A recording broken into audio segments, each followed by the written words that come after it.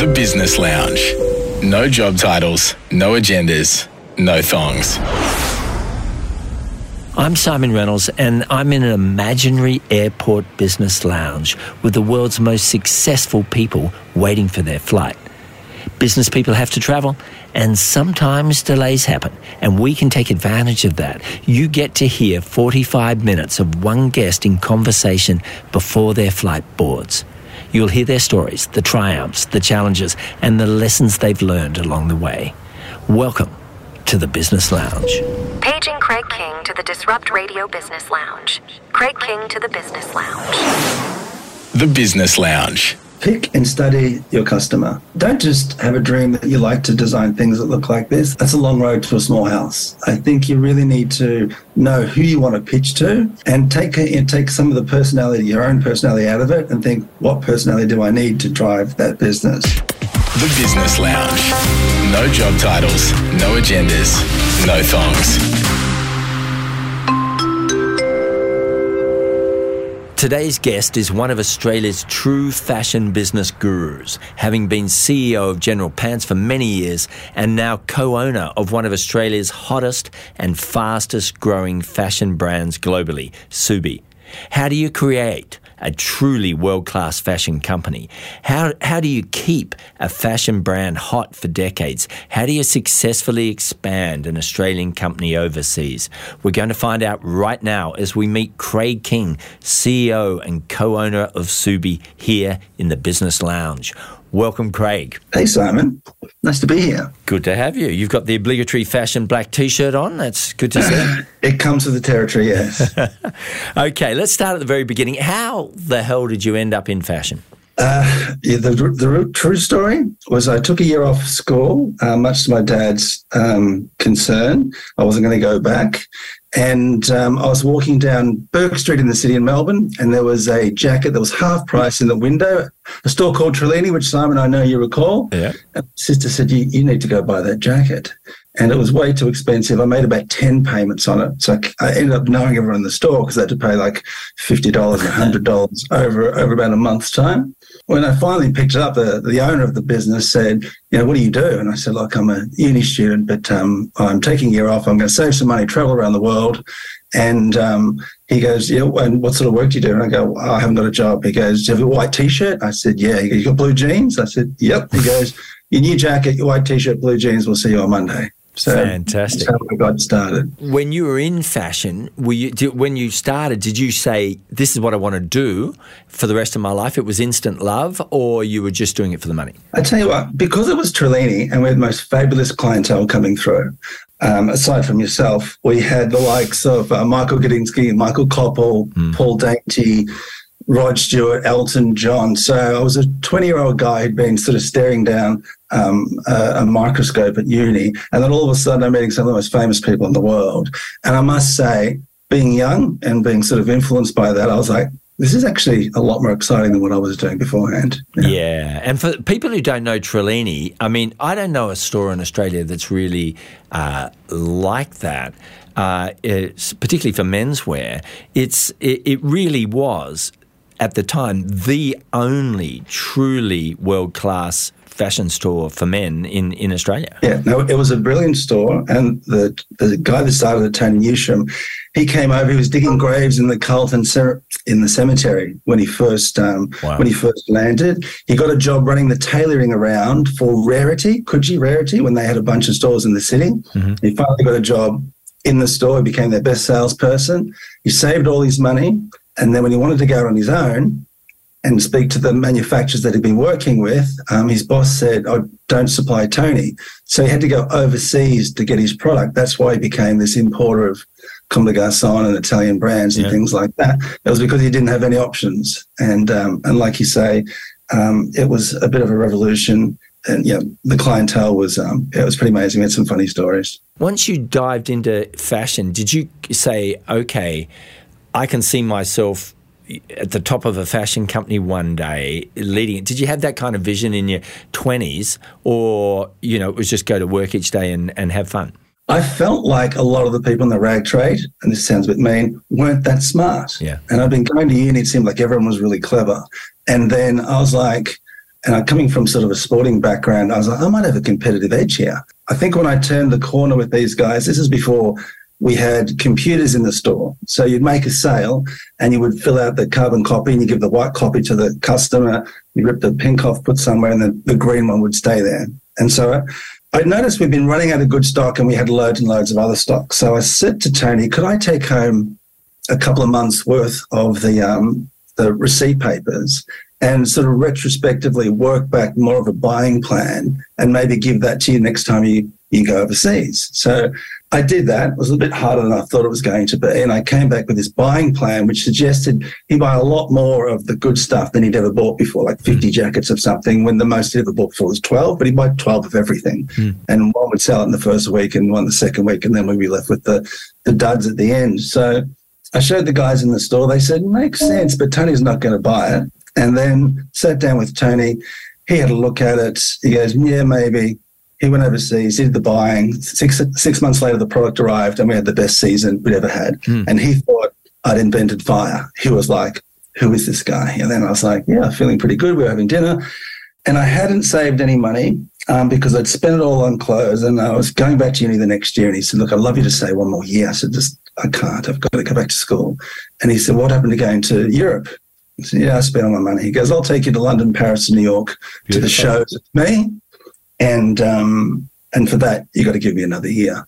And he did that. And he made sure I had an incredible time. I went to Madonna's party in the Place de Vendôme at the Ritz-Carlton amongst celebrities. And I was like, yeah, I'm not going back to school. Yeah, totally. Give up that accountancy future that you had in mind. I remember you said one of your interesting customers was Elton John coming in. What was that like? Amazing. I mean, there was a phone call from Patty Mostyn, which looked after all these details in town, and said, "Can you come up to the Hilton with some product for Elton?" I said, "Yeah, 100%." So I filled my car with everything I could get in there, and I drove up to the Hilton. I had a rack, and I wheeled it into his room. He had this great big suite.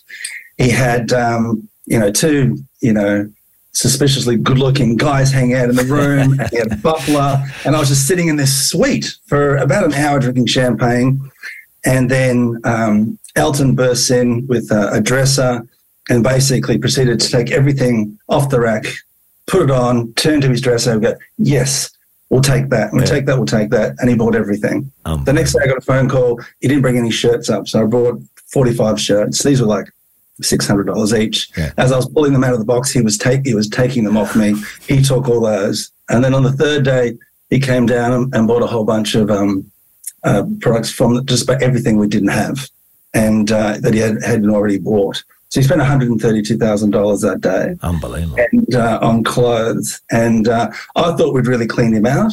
Then he invited me and a couple of the guys up to lunch at the Flower Drum, and he spent $32,000 on lunch. No. Yes. So it was Chateau Le Kemp as far as the eye could see. And I was like, oh my God, this guy can spend money. And, you work with some awesome people on your way to the top of the fashion industry. A bright guy who unfortunately died of cancer, I think, many years ago, Mark Keary. Very impressive, though. I mean, he was growing Mark so fast. What did you learn from a guy like that? Look, Mark was maybe the best retailer we've ever had. What he did better than probably anyone I've seen is he'd see the business through the eyes of the consumer, and he would always pull back to that. And he was a micromanager. He certainly hadn't read any management books, and he was pretty aggressive with his feedback from time to time. Really? But he really knew what he wanted, really very, very strongly. And I suppose because of that energy and that passion, and he was a great reader, he knew that if he wanted to make the pea green colour the colour of the season, he knew how to line that up with everything that we did, whether it was the font in the windows, whether it was the photo shoot we did, whether he was talking about it, being interviewed in a newspaper back in the day when that was sort of more relevant.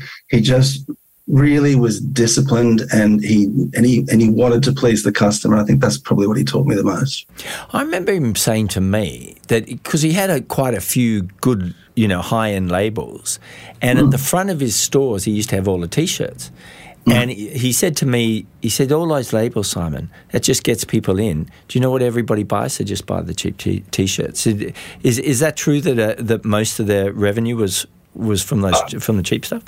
Most of the profit, no doubt. Right. I mean, we bought some fancy labels in there. We had, back in the day, Dries Van Noten, Itagaki, and some really beautiful things. But they were lures to bring everybody in to buy the Marks product, which was much more affordable and much more margin rich. I don't think we ever made $1 on the external brands we bought, but we had a successful business on the private label, which was Marks. And I think that it added cachet to the Marks brand, that it was actually sitting in and around some of the world's more famous brands. So, again, to his credit, as a merchandiser, or seeing it through the eyes of the customer, hey, there's some beautiful stuff in here, and I'll just grab a couple of those shirts too. So, yeah, he was a clever guy. Yeah, very smart.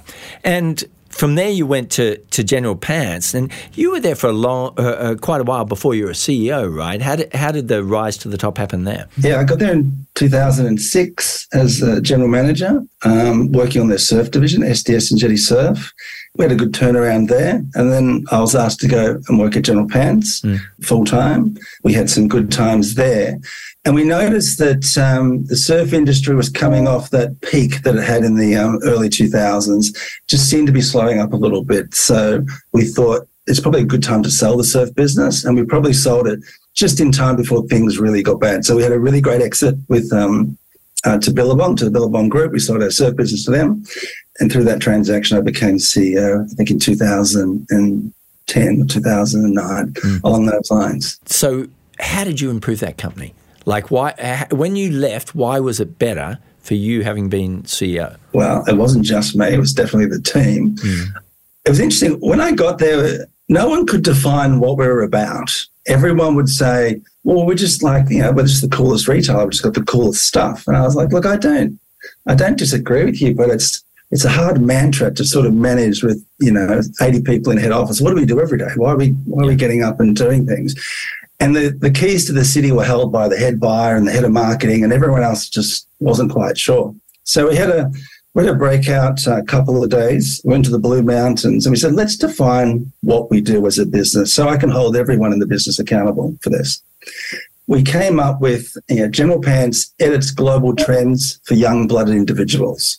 Edits global trends, that's what we do. So we're cool hunters. We find the best brands around the world, whether they're Stussy or Vans or Converse.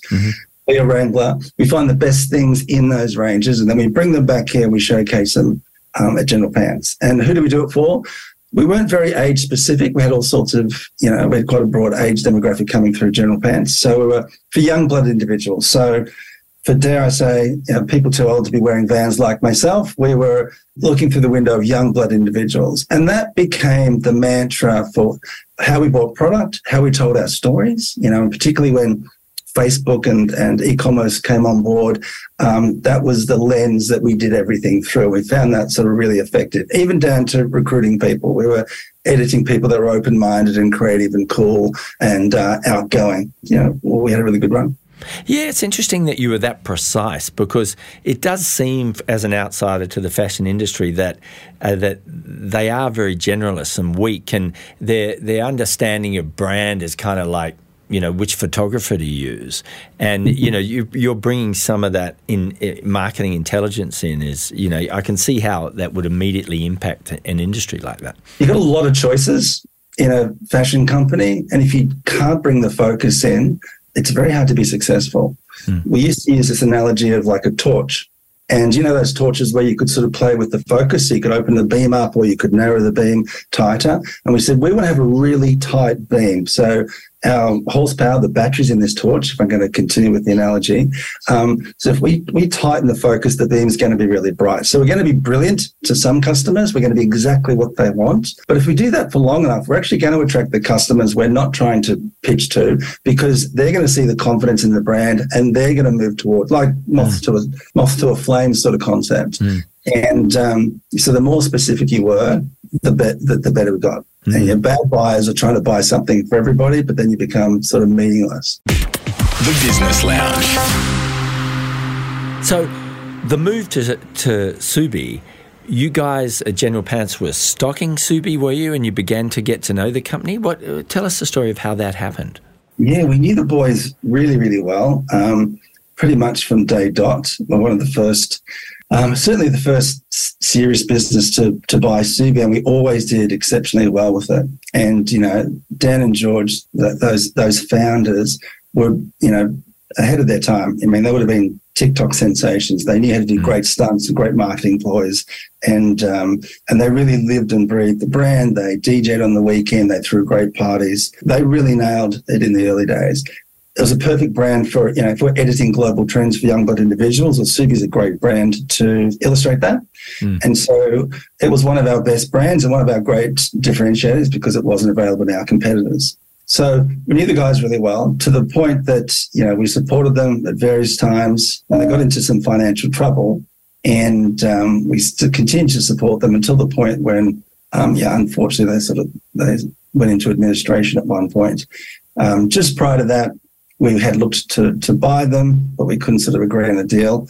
And then ultimately we ended up sort of landing on a deal post the administration. It was obviously a super hot brand, but it was doing badly financially. Do you see that a lot in this industry, or was that a rarity? Oh, you know, you can see it a lot. It was really a balancing act. I think as brilliant as they were at marketing, and they truly were trailblazers, and possibly we spoke about Mark earlier, Mark Keary. I mean, he was the man of the 90s, and those guys, along with Sass and Bite at a similar period, they were the guys in the early sort of 2000s that really got everybody's attention. But, you know, you need the principles, you know, you need the front end and the back end in any of these sort of businesses. There's a concept called the Pentagon and the Triangle. Pentagon's got 5 points, Triangle's got 3. The Pentagon are the 5 Ps that a customer sees. So that's price, you know, where you position yourself, people who you employ, place, the locations in stores, interior design, what have you, promotion, how you sort of talk about your brand, and most importantly, product. So how you manipulate those 5 Ps is, you know, what the customer sees and the reputation that you build as a brand. And then what the customer doesn't see, the triangle, is logistics, systems, and finance. So a great fashion business has the right balance of that back end and that front end. You know, you could argue that Ksubi in the early days didn't have the back end as well sorted as they could have. Yeah, makes sense. And so fixing the company was just leaving the brand alone and working on the triangle, or were there other fundamental issues that had to be addressed beyond just the number side? In Australia, it was pretty much get product back on the floor, and we already had a reasonable back end, and so that became that wasn't particularly complicated. When we decided to take Ksubi sort of internationally, we sort of had to take stock of where the brand was at. I mean, I did a tour of America and saw that obviously in the more difficult times, it had fallen out of the best retailers. It was in the second tier, the third tier retailers. Sometimes, you know, a retailer would have 2 T-shirts and a pair of jeans, and it really wasn't much on a reputation scale. It really wasn't much to build on. So I sort of came back and said to the partners, listen, we're going to have to go backwards to go forwards. We probably need to just cancel all those orders and all those accounts and things and really, like a phoenix, sort of come back again. The 2 best and most influential retailers in the States at the time was Barney's in the sort of luxury department store frame, and then this emerging retailer called Kith, who's gone on to be quite a phenomenon. Yeah. So I went back to the States and met with Barney's and met with Kith, and who knew Ksubi from the heydays when the guys were doing an incredible job. And I said, listen, they weren't that interested. And I said, what if you have it exclusively? Barney's, you're the only department store in America for the next 18 months. And same with Ronnie from Kith. We won't stock anybody near you. We're just going to support you. And as his business was emerging then too, he found that quite valuable. And the reason we did that is because we knew that every buyer in the world was going to walk through Barney's or Kith over the course of the next year or 18 months and sort of see Ksubi in there in, you know, decent supply with, you know, 10 jeans and 20 T-shirts and go, oh, Ksubi's back. Simultaneously, we opened our Los Angeles store and then our New York store. We put a wholesale team at the back of the LA store and in the basement of the New York store. And then we sort of let the distribution help sell the product. And sure enough, we started getting phone calls and people chasing up saying, I saw your product in Kith. I was wondering if I can take a look at it. So the purpose of the stores was purely to get distribution in other areas and that was a way of showing off the product? Or did you think you had a real future in physical stores at that time? Yeah, look, the stores are profitable. We weren't doing them, wouldn't be our model just to get them open for positioning. They were twofold. We wanted them to be contributors, but also when the brand has sort of fallen on difficult times and no one's really stocking it anymore, you really need to see, you need to build its home and walk through a store that's particularly designed for the brand, that gives the full experience. And like I said, you're walking in New York, for instance, you're walking through a 350 square metre store that's been purposely built to showcase the product. And we've got, the buyers from Saks and Nordstrom's and Selfridges walking through this shrine of Ksubi going, wow, these guys really are back.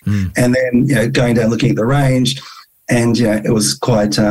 It's quite compelling to see. I think retailers respect other retailers too. So if you're doing this bigger job in retail, then, you must be paying some rent and you must be paying some wages. And so this is working. Yeah. And what's your experience opening stores in the States? Your stuff's quite popular with the looters, I hear. We've had our issues, most certainly. Yeah, we've been robbed a few times. Interesting story. Just post the George Floyd, the gentleman that was killed by the police, there was big protests in Los Angeles the next day, and I was watching it on CNN. I knew they were on Fairfax heading up towards Melrose, and I was like, cool, we're on La Brea, they're heading in the wrong direction, great. And so during the course of the day, I got a couple of text messages, your store okay, yeah. Okay, yeah, heading somewhere else. And my wife and I sort of got home from an afternoon of shopping, and I remembered that on my iPad, I've actually got a live stream camera to the store. I thought, let me just take a look. So I opened it up, and it was dark. It was nighttime, and it didn't look like there was a lot of stock in there. And I was like, is that right? And then two guys just ran through the frame. I was like, oh, my God, there's people in the store in Los Angeles right now. So on this particular app, you can sort of run your finger backwards, and we watched them with an axe break the door and get in there and sort of clean us out, which was, not ideal. Interestingly, about literally 20 minutes after I'd noticed this, I got a text from the New York store manager. He said, we've been broken into there. I was like, oh, here we go. And he's gotten down to the store, the police there, they've broken the window, they haven't gone in. And I said, what are you going to do? And he goes, well, the police are leaving now. And he goes, there's everywhere in Soho is being looted right now. He goes, what do you want me to do? And I said, mate, you can't fend them off. Someone upstairs, cousin, worked for the FBI, undercover, had turned state's evidence on a skinhead group of drug dealers and was on garden leave for a year. And he came from New Jersey with his guard dog and his guns, and he, like Sylvester Stallone in Cobra, showed up and guarded the store for 3 nights in this overcoat with guns and things, like out of a movie scene. So, the whole COVID period was had some fascinating stories to tell. Yeah. Wouldn't want to do it again, but it was amazing what happened for that. Unbelievable. And I remember seeing on your Instagram there was a photo in another instance of a car that had just been driven straight through the front of one of your US stores, and your line was, we haven't quite refined our click and collect model yet. That's right. But what are you going to do? I mean, the brand's always been cheeky and irreverent, and a year before someone grabbed some product and ran down the street, my manager caught a photograph of them. That became our sales campaign for the windows, just sort of saying, these prices are so cheap you won't need to steal them. Fantastic. So why not? We got ram raided twice in 4 weeks. Wow. In that Los Angeles store. And then when we put bollards and things, they went around the back and broke in through the back twice. So the LA store now is a fortress. Unbelievable. So let's talk about, you've got physical stores, you're obviously selling online. Let's talk about the digital democratization of fashion. The low barriers to entry now. You can basically, anybody can literally set up in probably 5 hours a fashion store. Is that tough to compete with? It probably caught us on the hop maybe like 2008, 9, 10. I think that combined with Zara and H&M came to Australia, and then with the emergence of online shopping, any brand in the world was shipping to Australia. So we sort of went from a somewhat quarantine retail space back then to now everybody's here. And on top of that, there was this, talented young people that had an idea, could photograph it on their iPhone, upload it onto Instagram and get running, which I can tell you at the beginning, we're like, that's not fair. You're supposed to be a chain and you're supposed to have scale and that's why you win. Yeah. So turn things upside down. But I think it made it exciting and it made you think about how your brand was going to be perceived. Interestingly, during the General Pants days, we used to do a lot of things that we thought were pretty fabulous and we didn't get a lot of press on them. And then we brought in Pip Edwards, who a lot of people sort of know. She started her own label more recently. We brought Pip in, who was like an influencer sort of celebrity type. We brought her in to work in our marketing department, and we found that Vogue and Harper's Bazaar would ring Pip and say, hey, what jeans should be wearing this season? And she'd tell them about the General Pants offering, and then they would publicise that. So it went from maybe no one wants to hear from brands, but people want to hear from individuals, and there was the emergence of the influencers. So it was about really changing tack a little bit. You know, the influencers weren't going to disappear. So turn them around and make them your friend. Yeah, totally. And you've gone pretty big on some influencers. You know, you're rumoured to have spent 7 figures doing something with Kendall Jenner. Yeah. Yeah, Kendall Jenner. And would you? That's serious cash on an influencer. Do you think that was money well spent in retrospect? Yeah, it was. It was an interesting time because we were considerably smaller then, and it was probably close to all the money we had in the bank when we sort of paid her. But we really wanted to open our women's wear business. 9 months prior, we'd done something with Travis Scott, and we saw the injection that gave the business and the notoriety. Mm-hmm. And we thought our women's product was pretty good, but it wasn't getting the same traction. So we had planned to go with another sort of major model, not Kendall, because she was the most expensive model in the world, probably by some way. And when we struggled to get a deal done with this other personality, our PR company said, what about Kendall Jenner? And I was like, yeah, what about the Queen? I mean, we can't afford her. And leave it to me. I might be able to trade the two agencies off each other. So Kendall was not inexpensive, but apparently we got a great deal. But I must say, even from the level of professionalism, it was 3 days after the Met Ball in New York, we shot her, and she was there. It was an 8 o'clock call, and she was there exactly 8 o'clock. The elevator doors opened up. She walked out with security. She had sunglasses on. She walked up to one of her people and said, I'm so tired. And a little piece of me died. I was like, oh, my God, she's in a bad mood. She's tired, and we've paid all this money. She went into hair and makeup, came back out 15 minutes later and was like, oh, wow. That's Kendall Jenner. Wow. And she didn't miss a beat until 5 o'clock when she switched off. And I've never seen someone finish at 4:58 and then be gone at 5 o'clock. And we just sort of all sat back and went, she's not only that well known and that gorgeous, but that professional. She just nailed it. And the sales, the proof was in the pudding. The sales were incredible. We opened lots of accounts that we didn't have before, and it really put the women's brand on the map. So, yeah, if we had our time, we would do it again. Yeah, amazing. And gutsy to spend that amount of money at that time in the company's history. Yeah. You know, we were still heavily involved with General Pants back then too. So we weren't betting the farm, but it wouldn't have looked very good if it hadn't have come off. Yeah. But it did come off. You know, someone asked me the other day, would you do it today? And I was like, it's like there's more to lose right now. But yeah, we probably would. Yeah. It was a good experience all up. Yeah. And you've been represented really well with big American online brands like Farfetch and Net-a-Porter and what is more European, but Matches Fashion, Nordstrom online and offline, I presume. In that scenario, is it the case where you build the chic brand through Kith and you know these kind of flagships of style that attract other people, or did you have to go and pitch them to get in? And if so, how'd you do it? You know, the vast majority of them came to us, or it wasn't much of a hard sell. Mm-hmm. The rag trade is full of FOMO. if you're a multi-branded store and there's a couple of brands that apparently are trending, you want to go get your hands on them.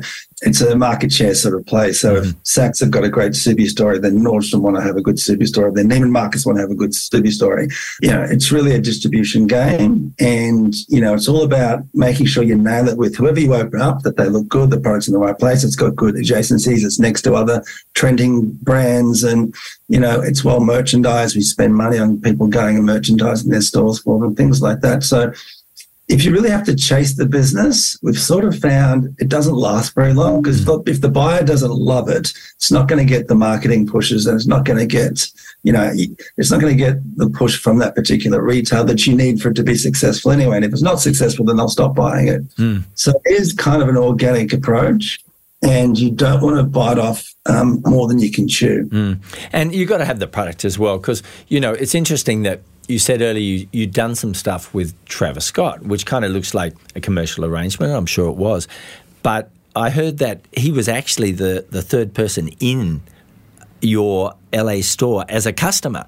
So right. Obviously he's attracted to they're all attracted to how good the stuff is. They're not just going to take the money if the product's not great. Yeah, Travis was the third customer. He pulled up in his Lamborghini, jumped out, bought 5 pairs of jeans, and jumped back in his Lambo and sort of took off. And that was a few years ago, and the manager texted me and said, "Hey, Travis Scott came in today." And I was like, "Did you get his details?" And he's like, "No." I was like, "Come on, mate."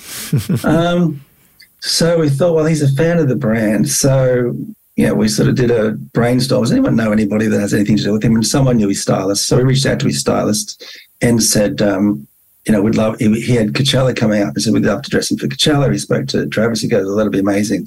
So we did a collaboration with him that launched alongside, or he wore it for the first time, got announced at Coachella, and that was the same time he'd actually met Kylie Jenner. So perfect. We actually got him on the way up. Yeah, he that was very successful. Interesting story. In his contract, they wouldn't agree that he would show up at our launch, but they said he might. On the day, which was in October, we heard he was in New York, but he hadn't confirmed, so it was a bit weird. It's hard to sort of tell the press what's going to happen. In the afternoon, he saw our signage, and he saw Kith and his name plastered all over Kith and times Ksubi. So on Twitter, he said, "Come down to my party at Ksubi tonight." So he invited about 800 kids, came down on top of the 250 that we actually invited, which was sort of capacity. And we had the local police and the fire warden and all these guys breathing down. These kids just filled up the street singing all these songs. And when Travis arrived, he sort of looked at the crowd, he whispered to his manager, he went inside, his manager goes, if you let all those kids in, Travis will perform. And I was like, what? Amazing. And then I sort of looked up at the fire warden, and the guys have been giving us a hard time for 2 hours, and they go, "Yeah, go on." So yeah, they filled out the store, and it was a pretty amazing night, but we had like 1,000 people in the store, which was ridiculous. Wow. I thought he'd do 2 or 3 songs, which would have been great because he got the footage of it and everything, but he performed for 45 minutes and, nearly destroyed the store because there were so many kids dancing and jamming and moshing and things like that. But what a moment. Yeah, great moment. The Business Lounge, where business outsiders become insiders. 90s running a fashion business versus now, what are the big differences? It's a much more complicated 360 sort of business model these days. Back in the days of Mark, we had 2 photo shoots a year. We'd take those shoots, we'd put the photographs in the window of all the stores, and then we'd place an ad with Vogue and an ad with Harper's Bazaar and somebody else, and that was it. That was marketing. You didn't have a marketing department in your office because you just used an agency. There was no social media, there was no e-com team. Whereas fast forward to today, there's 12 people in the e-com team, there's 15 people in the marketing team, and you're on 24/7. The beauty of digital is you get to tell your stories much more fluently and with more precision. You're not relying on third parties to write an article about you and not get the message out. And the flip side of that is you're also very exposed, you're very visible. So your stories have to be good, your product has to be good because there's no hiding. You're showing them every single day. So it's become much more complicated, but there are more avenues to success, I think. There's more things that can propel your brand if you're lining everything up, coordinating all your efforts more successfully. But yeah, there is a lot more to fill your head on a sort of daily, weekly basis than there probably was back in the day. Now, every company, no matter how good, has constraints to their growth. There's bottlenecks or limiters that are slowing down their growth. If you had to identify what Ksubi's biggest constraint is currently, what would you say? I mean, aside from the market's a little bit flat at the moment, we've got high net partners, but we're currently running the business on cash. We have been really organic in our growth, and we want, in the last year, we've opened Miami, Chicago, London. We're about to open Sydney and Melbourne. That brings us up to 7 stores. Massive. But we like to open a store and have 6 months of just focusing on it, getting a look at who's coming through the door. We've got cameras in all the stores, looking at the difference in what they're selling and just building on it. So we're not in a super hurry, and we want to build a sustainable business. The world's littered with people that opened, 70 stores really, really quickly, and they all sort of fell over because the formula wasn't right. As a business, we like to be 2 parts confident, 1 part anxious. So we want to play like a confident team. We want to, back ourselves in, but we're always second-guessing the decisions we make. We've got a board that really wants any capital expenditure to be well justified and quite rightly so in the market as it is right now. But everything has to be justified, has to have a business plan behind it, and we keep pretty tight to those KPIs when we start to roll them out. And I think that's probably key to how we've been successful today. Yeah, brilliant. So I would imagine that you pretty much refined over this time the playbook of how to create a successful business in fashion or to turn around a business in fashion. Does that mean that you're becoming increasingly tempted to buy other brands that are run poorly and then apply your playbook to them? The answer is no. The answer is yes and no. You look at other brands and you can sort of see them go, if they did this right, this like this and this like this, I could see that could be a potentially a better business. And, as you know yourself, the more years you sort of circle the earth and the more experience you get, you seem to build up. It's like a jigsaw puzzle. It starts off a bit vague and then you start filling in the colours and you do the sky and then at some point it all starts to come together and you start to think, oh, this is a picture of the Opera House and that's the Sydney Harbour Bridge. And although I probably sense that these days, they're hard work. It takes a lot of energy, coming to work each day, motivating a team, employing people that come, batteries included, but creating a culture. If you were to say, hey, let's do another one right now, I don't think it's really on the radar or excites me. Yeah. I'm very passionate about what we're doing today, very passionate about our team, passionate about what we've built. Everyone's having a good time. When we interview, we tell everybody this is the hardest you're going to work, but it's the most you're going to learn. And I can't see myself doing much else for a while. So let's talk about those interviews, the picking staff. Do you have an organised process in order to hire someone, or just the key people hire them and it's more gut feel? Everyone gets 3 interviews. It depends on the level. And, we're not on BHP, so I actually meet everybody at the end. Sometimes it's to tick a box. Sometimes I need to sort of, dig in a little bit more deeply with them. We're sort of on the model of humble, hungry and smart. That's sort of what we're looking for. We don't want people that are too me. We want contributors. We want to be team orientated. I don't know if you're familiar with Jack Welch. I'm sure you know Jack Welch is, but he had this model of good behaviours, poor behaviours, good performance, bad performance. It was on an XY axis, and good behaviours was at the top of the Y-axis and bad behaviours was at the bottom. And then on the right-hand side was good performance and the left-hand side was bad performance. So he would frame up his team like so. So good behaviours, good performance, great team members, great energy, do anything for the brand, and they're nailing their job. They're your stars. They get bonuses, they get extra training, they get opportunities and things that come into the business. You need to keep those guys. You don't lose those guys. They're driving your business. On the left-hand side, you've got great behaviours, but maybe not the performance is there right now. So you don't give up on those ones because the energy they bring every day is helping promote the business. And they're in the help category. You should be able to move them right into the good performance.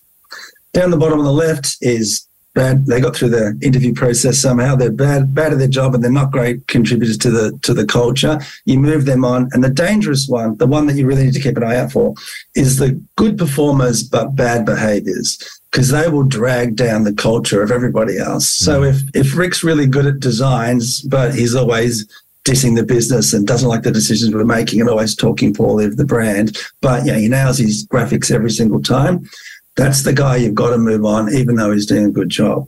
We actually share that model every time we employ somebody. We just go, hey, heads up, this is how we're going to judge you once you get here. Wonderful. It's what we're looking for. And then we'll mention it. If they, in their first 3 months, we pull them aside and go, hey, mate, you're nailing your job, but, you're always late. Your absenteeism's right up. You disappear a long time for lunch. You don't seem as committed as some of the other crew here. Yeah.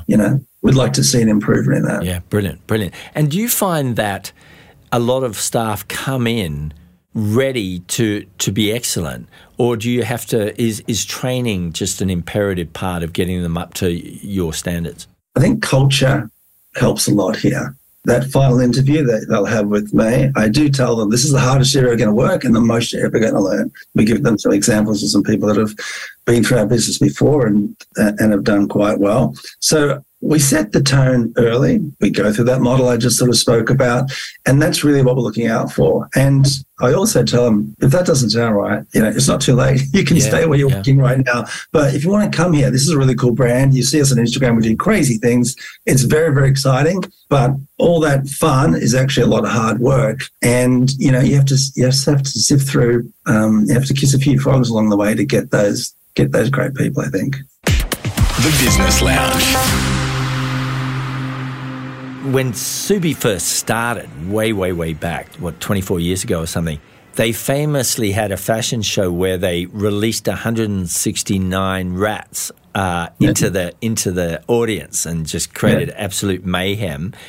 How's the spirit of that now? Are you, as you become really big, are you still trying to do these moments that people remember? Yeah, we are. We launched our gold jewelry with a video clip of ASAP Ty smashing, grabbing a jewelry store, jumping on his motorcycle and driving through the streets of Brooklyn. Nice. So we're not frightened to do, staged and, things that, some people say, you sure you want to do that? And I said, yeah, they're going to love it. We also released one of his songs that was the track behind that. And we had a global release of the product and him.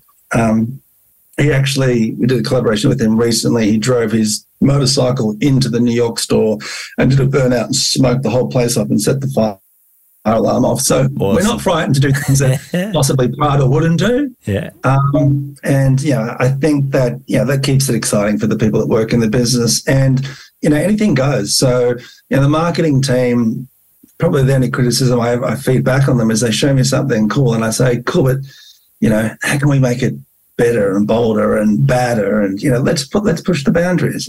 I'll tell you when to stop. Yeah, that's interesting that you're the one who pushes them rather than the other way. Yeah, I think maybe it's a confidence thing. That can we really do that? So let's try it. Well, let's find out. Obviously, we wouldn't do anything that's incorrect or objectifies anybody, but we want to do things that make statements, and most of the brands that people know about are doing. It's the hype. It's the attention economy. It's like, how can you garner more and more attention? Mm. And so, there's a lot of people in the fashion industry that admire you. Who do you admire? Who do you think is either in Australia or globally in fashion is outstanding? I'd like a list of names of people that admire me, because I wasn't aware, Simon. Thanks very much. Ever declining, but there's still a few. Ever declining, that's true. It's gone from my wife and... Do cats count? Who do I like? Look, there's great brands out there. There's a brand called Aime Leon Dore, which just got partly acquired by LVMH. Mm-hmm. They're incredible styling, amazing visuals. And if you walk into their stores, every little touch point is quite brilliant, right down to they have a coffee shop, and even the cups that they produce have, gold leaf around the edge. Like, everything is quite brilliant. So I know how hard it is to deliver a message right down to the last 1%, because we try and do it a lot ourselves, and sometimes we get close, sometimes we don't. But I think if you're taking a brand, and if your coffee cups are brilliant, and your products from coffee cups up to your billboard on Prince Street, then I think they're the brands that I admire the most. What's next for Ksubi? Is it just a matter of more stores, or what's the picture over the next 3 years for you? I think the news feed's not very exciting for the last sort of year or so, and it's not looking so brilliant just going ahead. So I think in tough times you want to stick to your knitting. We're always checking our product and rechecking our product, and sometimes we'll have a range that's almost ready to release, and then we just go and we pull it back and go again. So we're really focusing on products. We will open more stores, but there won't be any crazy sort of rollout. And like I said before, we want to open them, stabilize them, understand them, make sure we've got the right team, make sure we've got the right product, and then sort of move on. We're probably doing this seriously for the last 5 years, and we've got a great team. We've put some people on in London. We've got an office in New York. We've got a great team here in Sydney. So it's really about optimizing the brand right now. And that doesn't necessarily mean, huge turnovers or huge profitability, but we want to build a really beautiful, sustainable brand that is revered, is a great measure of all the effort that everyone's put into it. Yeah. It's obviously Zimmerman's quite a famous acquisition just recently, and they're the best example to date from an Australian brand that stuck to their knitting.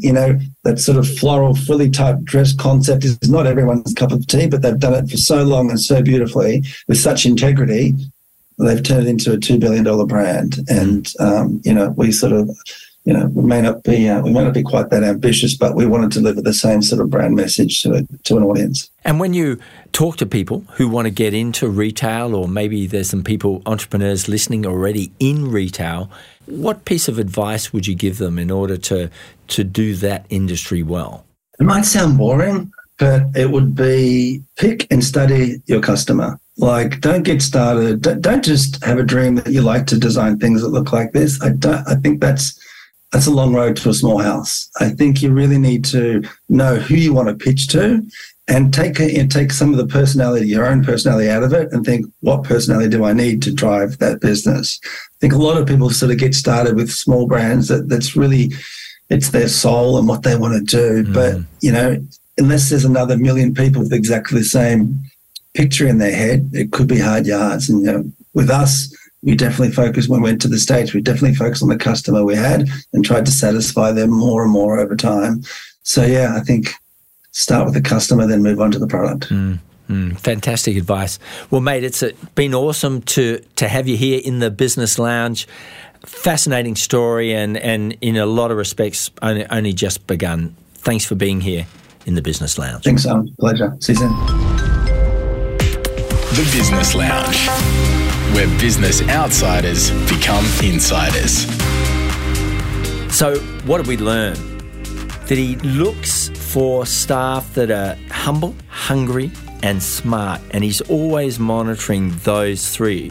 And he showed that Jack Welch matrix, where it's not enough for you to be just good at your job. You've also got to have the right positive energy as well. So very interesting, both what he said and the amount of thought that he's given to that whole employment area. Another gem was pick and study your customer. Now, there's two parts to that. Too many entrepreneurs have not picked who they want to be the hero to, who they really want to serve well. So, number one, pick it clearly, who your customer is, and then study them in depth, really get to know them. And you can tell by the way Craig talks about the kind of product he's doing, the type of stores he's doing, the type of promotions he's doing, that he has studied his customer and knows them really, really intimately. Another area I thought was really interesting was he uses the pentagon and the triangle. Wasn't that interesting? That, price, product, place, promotion, all that kind of stuff. Above the line, that's what the customer sees. And then the three parts of the triangle, which are below the line, what you got to concentrate on when you're growing any business. Next, the obsession with product excellence. I was really impressed when he said several times. They've done an entire line of a range of fashion, got right to the end, and then he's pulled it before it actually got into the stores because it just wasn't perfect. And I think there's a lot of people who wouldn't have done that. Obviously, it's costly from time, costly from money to do that, but product excellence is ruling all the time. And then not forgetting guerrilla marketing. The company's become big. It started doing a few guerrilla stunts, but it's still doing some fantastic social media stunts and pushing the envelope when it does. So ask yourself as a business owner or in your business, are you doing enough of the cheap but outrageous or different guerrilla marketing? And finally, there was an attitudinal filter that he ran over things, which was he wants everyone in the company to be 2 parts confident, 1 part anxious. So we can't be scared. We've got to act confidently, but we can't be overconfident as well. We've got to second guess, as he said, second guess yourself all the time, just to make sure that you're doing the right thing. And I love that, to stay confident, but also have that anxiety there just in case hubris takes over and you get overconfident. Such wisdom there from Craig King, and an absolute pleasure to have him in the Business Lounge. Conscious Capital. Better business for a better world. I'm Tane Hunter. My background is in cancer research, data science, and machine learning, what everyone is calling artificial intelligence at this point in time. We uncover the extraordinary stories of the change makers who are rewriting the rules and making the world a better place. To explore what's happening on the frontiers of science and technology and seek out stories of human progress. Conscious Capital features a lineup of fascinating guests, visionary entrepreneurs, innovative non-profit leaders, and influential impact investors. We're focused on the solutions rather than the problems. Conscious Capital. Live on DAB+, online and on demand at disrupt.radio.